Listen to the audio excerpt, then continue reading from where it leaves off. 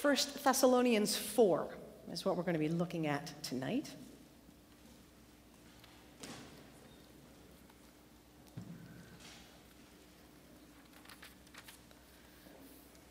Page 960 in the Pew Bibles. So the Honest to God series that we've been doing over the year ends tonight with this question that you wanted asked and answered. What does life after death look like? And this one, more than the others, had me go, I don't know. It's not like I've been there and come back with a first-hand witness.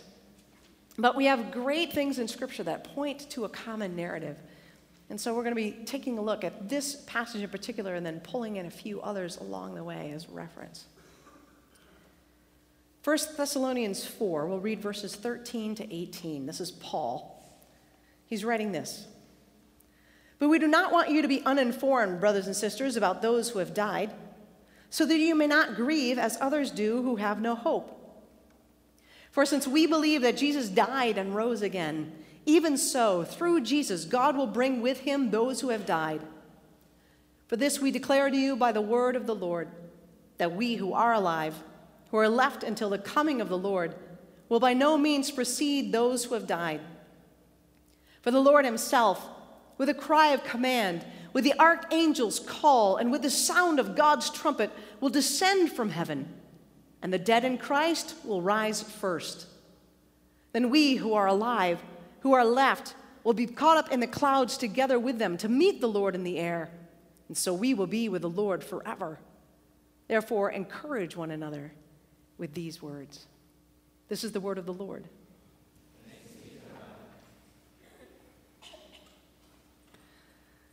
I think for most of us, we think about heaven the way we think about that moment when we are going to hand in our last exam. Right? You can taste it. Right? You know that when you have that piece of paper in your hand and you put it on your professor's desk, you are free.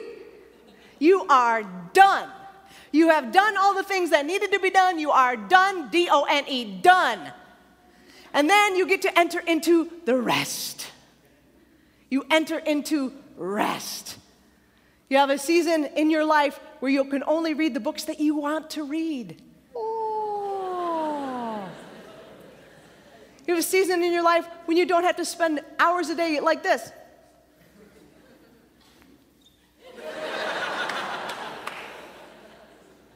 You are done. You are free. It is over. I think a lot of us think about heaven like that.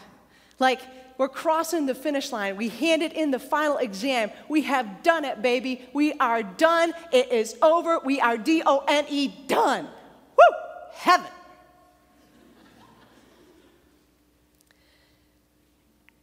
But that's not all there is.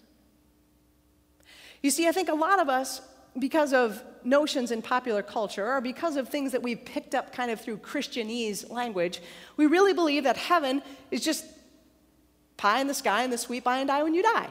That's it. And then you're all good. Then you're just up there doing heaven stuff. But Scripture actually teaches that the timeline looks more like this. If you die before Jesus comes back, your body is buried, your soul goes to heaven, and then you wait, because that's not all there is. Because Scripture teaches us that Jesus is going to return, and when Jesus does return, you will rise from the dead, body and soul united together, and you will reign with Christ in the new heaven and the new earth. So the fact that we think like heaven, D-O-N-E, done, woo, is like, you know, going to a wedding rehearsal dinner and thinking, wedding, woo! It's like nothing's happened here. We practiced. We ate food. Nobody married yet. This is what Paul was writing about to the Thessalonians. You see, the Thessalonians, like many people in the early church, believed that Jesus would come back during their lifetimes. Like, they really thought he could come back any day. In fact, some of them quit their jobs. They're like, don't need this anymore, Jesus come back. right? Like you'd be like, I'm not taking finals. Jesus is coming back. How many of you admit this? How many of you are like, you could come back now. Now would be great. Anytime within the next maybe 4 days.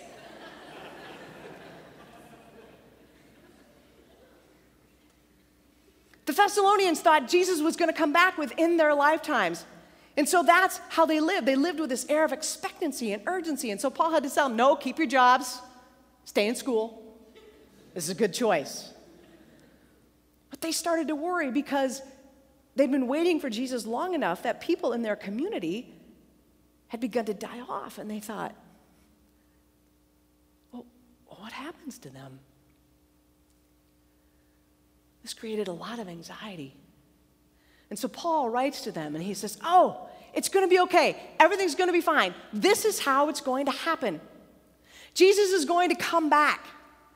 And he has these great language about the sound of the trumpet and the cry of the archangel. And then he says, the dead in Christ will rise first. There's going to be a resurrection. The friends that you've lost, the people who have died, they are going to rise. And along with you, they are going to meet the Lord in the air. He says, we're going to be with the Lord forever. And he says, therefore, encourage one another with these words. And scholars who've looked at the language that he uses to describe this meeting say that what Paul is describing is very similar to how people would greet the emperor if he were to come into their city. If the emperor were to come into your city, there would be trumpets sounding. There would be people announcing his arrival. And if you were in the city that he was coming to, you wouldn't stand at the city limit and just be like,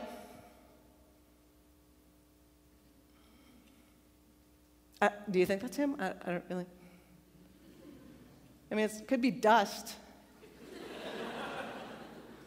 No, there was this sense when the emperor was coming to your city, you went out to meet him.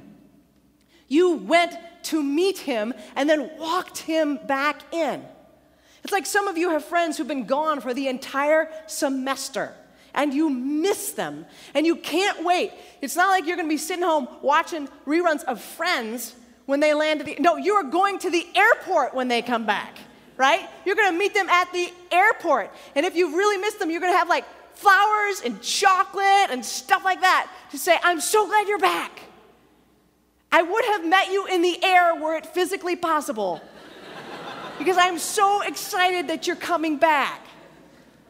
Paul says that's the language here. That it's like, Jesus is coming back. We're going to meet him in the air and then we're all coming back together. That's the idea. So let's talk a little bit about this resurrection business. Because I know some of you right now are going, really? Yeah, really. You see, we say in the Apostles' Creed, we believe in the resurrection of the body. And when we say that, we're not just talking about Jesus' body. We're talking about all y'all's bodies. You like that? All of us are going to be resurrected. That's what's going to happen. If we die before Jesus returns, and by the way, some of you may not die before Jesus returns, you are going to be resurrected. And so how we learn about resurrection is by looking closely at the one person we know well who actually was resurrected, Jesus. We look at Jesus. What was his body like? What was he like after resurrection? And there are some really great things that we see in Jesus. One of them was he still liked to eat. Yes, this is a value, right?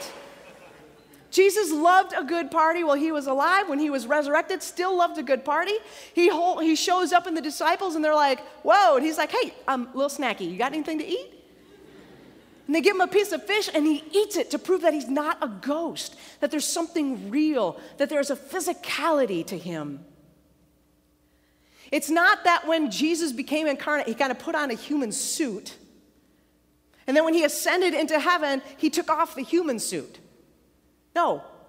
He is still incarnate. He still has a body. And so his resurrected body still has certain things that our bodies are going to have, like the ability to eat. And he was also able to be recognized by people who knew him. people could see him and say, I know you, it's Jesus. Paul writes in 1 Corinthians 15, a great chapter on resurrection. He says that over 500 people saw Jesus after his resurrection. Over 500 people. I know, that's that Jesus. He was recognizable. So he could eat. He had a physicality. He had a realness. He was flesh. He was recognizable. And then he's got a couple of things that I think are pretty cool. One of them is, apparently, Jesus in his resurrected body was not bound by time or space. So he's walking with this couple to Emmaus, right? They're all, everything's all going to, it's awful, we hate it. And he's like, really? What's going on? And they have this whole conversation. They're kept from recognizing him. He gets to the table. He breaks the bread. Their eyes are open, and whoosh, he's gone. Right? The disciples are all in the locked room. They're all kind of scared. They're all kind of looking around. All of a sudden, Jesus shows up. Shalom. They're like, somebody check the door. Like, what this? Right? So there's this really interesting aspect to Jesus' new resurrected body where he doesn't seem bound by time or space. And then I think one of the most beautiful parts of Jesus' resurrected body is that he has scars, right? He says to Thomas, look, feel. Scars only come with healing. They only come with healing.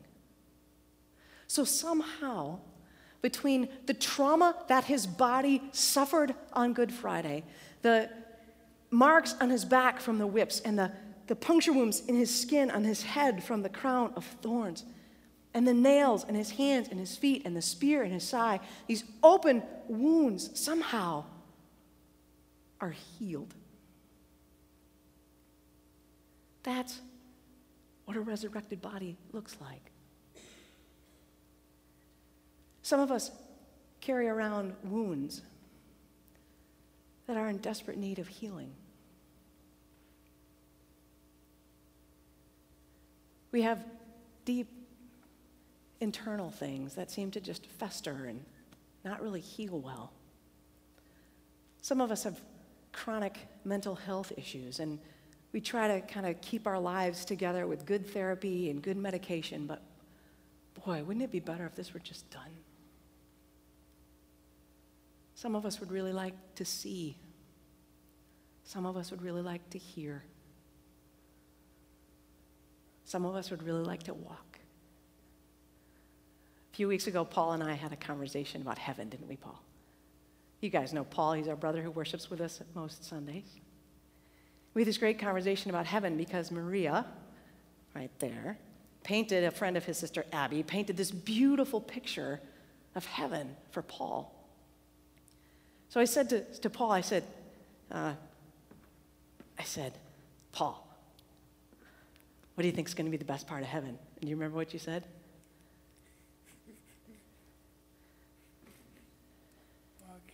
Walking. Yeah. No wheelchairs. That's right. Because your resurrected body is healed.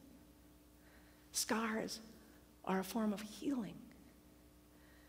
And so when we sit here and we think about heaven just kind of being separate from our bodies, that's like a pause button. It's not how we're supposed to be. The resurrected body is whole and healed.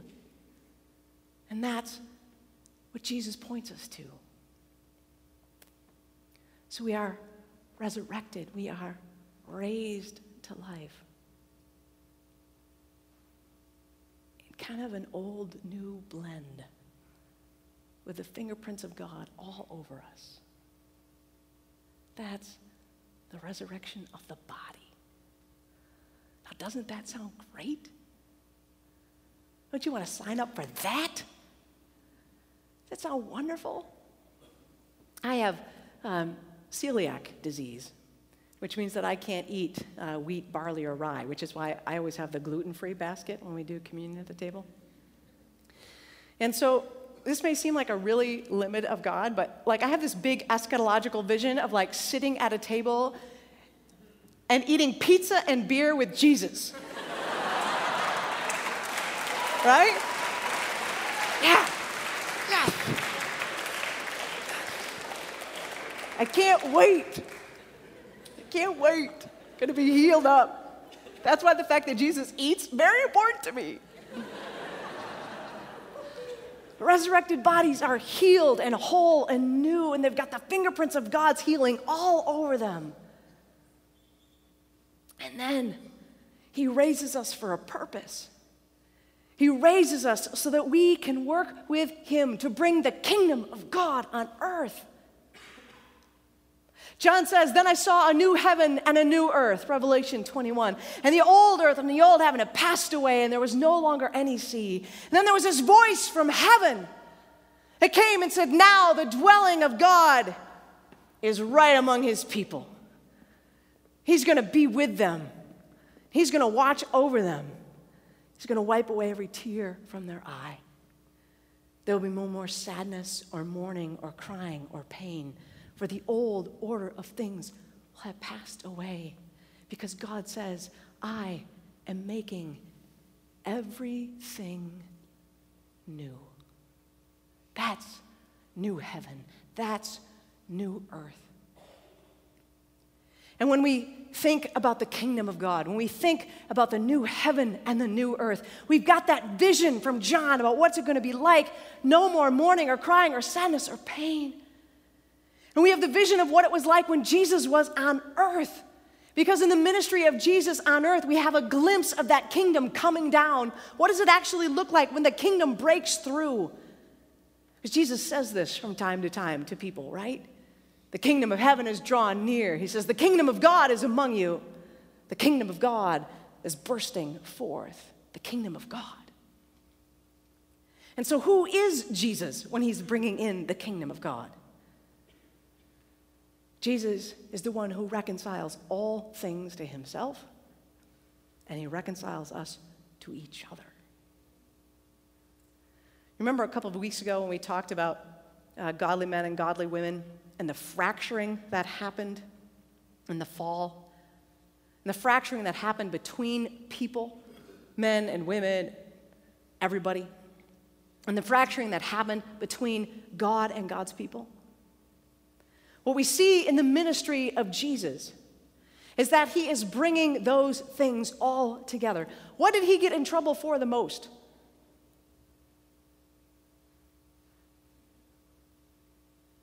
Partying, eating, drinking with the wrong people. You see, Jesus, in our culture, we have limits to these things. Those people eat over there. These people eat over here. You really want to be one of these people. So Jesus' ministry is about saying, you people come over here. You people, I'll meet you here. Lepers, prostitutes, tax collectors, Pharisees, people who've been faithful to your spouse the whole time, people who never cheated in an exam. Come on, gather around the table. Just come on around the table. Oh, Samaritan woman at the well who I'm not supposed to talk to at all. Hi, come on over, have a seat. You, person on the margin, who has never been part of the cool crowd, who still finds it hard to make friends. Come. This is your place. You, the one who hides behind ultra competence and good grades, but nobody knows the sorrow in your soul. Come. Come. You who are angry at God for something that happened long ago that you can't quite let go of. You. Come. Because the kingdom of God is about bringing people who are far away near. Bringing people who are lost home. Taking people who are broken and making them whole. That's what the kingdom of God is about. And we talk here at Calvin College, maybe you've heard this. We talk about being agents of what? Renewal. It's that renewal that we're talking about. We're talking about things like finding the person in your dorm floor who has been marginalized all year and apologize to her and bring her in. It's about driving down a city street week after week after week and imagining what it will look like to change it. Imagining what it will look like when those houses are well built and the windows are all whole, and then finding an agency in the city that does some of that work and getting involved in it. It's about reconciling and restoring and renewing all things. It's about saying to someone who hurt you last month, I forgive you. It's about going to a person who hurt you, going to someone you've hurt and say, I confess I hurt you. It's so tempting right now at the end of the semester to think, doesn't matter. All I have to do is live with this person for one more week and then it's done. That's not what the kingdom of God is about. The kingdom of God is about reconciliation. The kingdom of God is about forgiveness. The kingdom of God is about moving toward each other. The kingdom of God is among you, says Jesus. So when we do things that imitate our Jesus, when we lay down our lives for another, when we willingly, even though it's not our turn, clean off the shower really well so that the RA will check our checkmark slip and we can check out of the dorm. When it's not our turn and we take the razor blade and we take the Tilex and we go at that shower, the kingdom of heaven has come near. When you go to somebody's got, anyone want to bring the kingdom into my shower? That'd be awesome.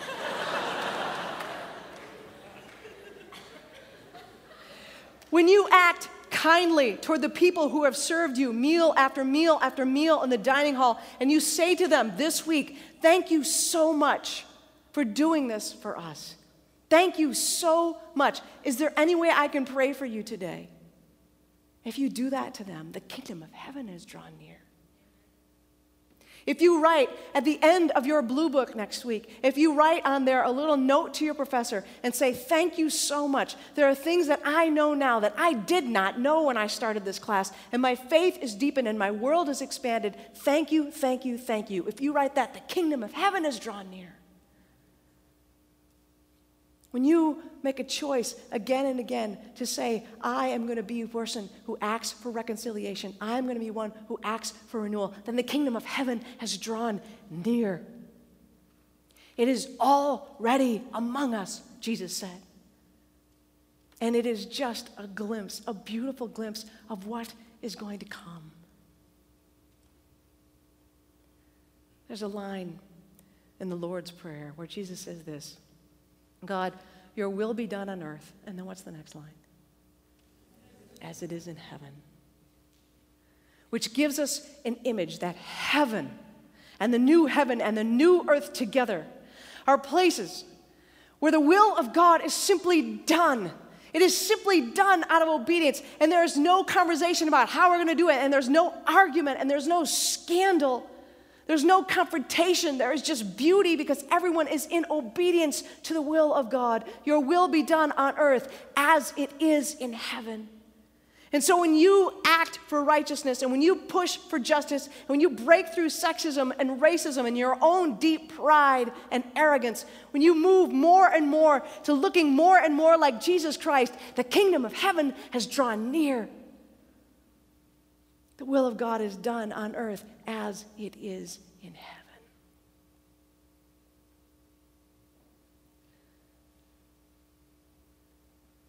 So heaven, resurrection, new heaven, new earth.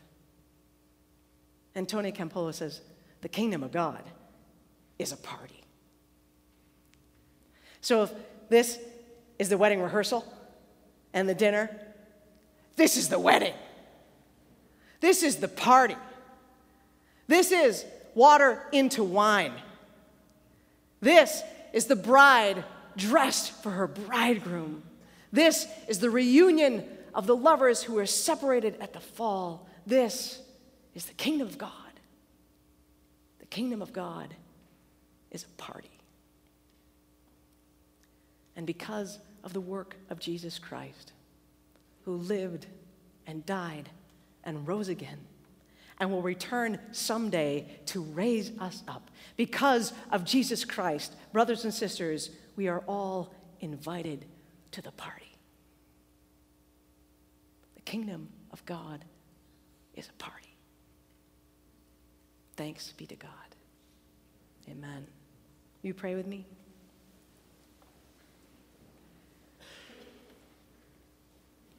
Glorious and mighty. That's what you are, our God. And when the psalmist wrote, better is one day in your courts than 1,000 elsewhere, he was talking about moments like this in the temple with real other people that we need to worship with and love and respect. So help us. Help us to live as agents of renewal. Help us to live as citizens of the kingdom of heaven. Help us to live as Jesus lived. And we pray to Maranatha, come, Lord Jesus, come quickly. Amen.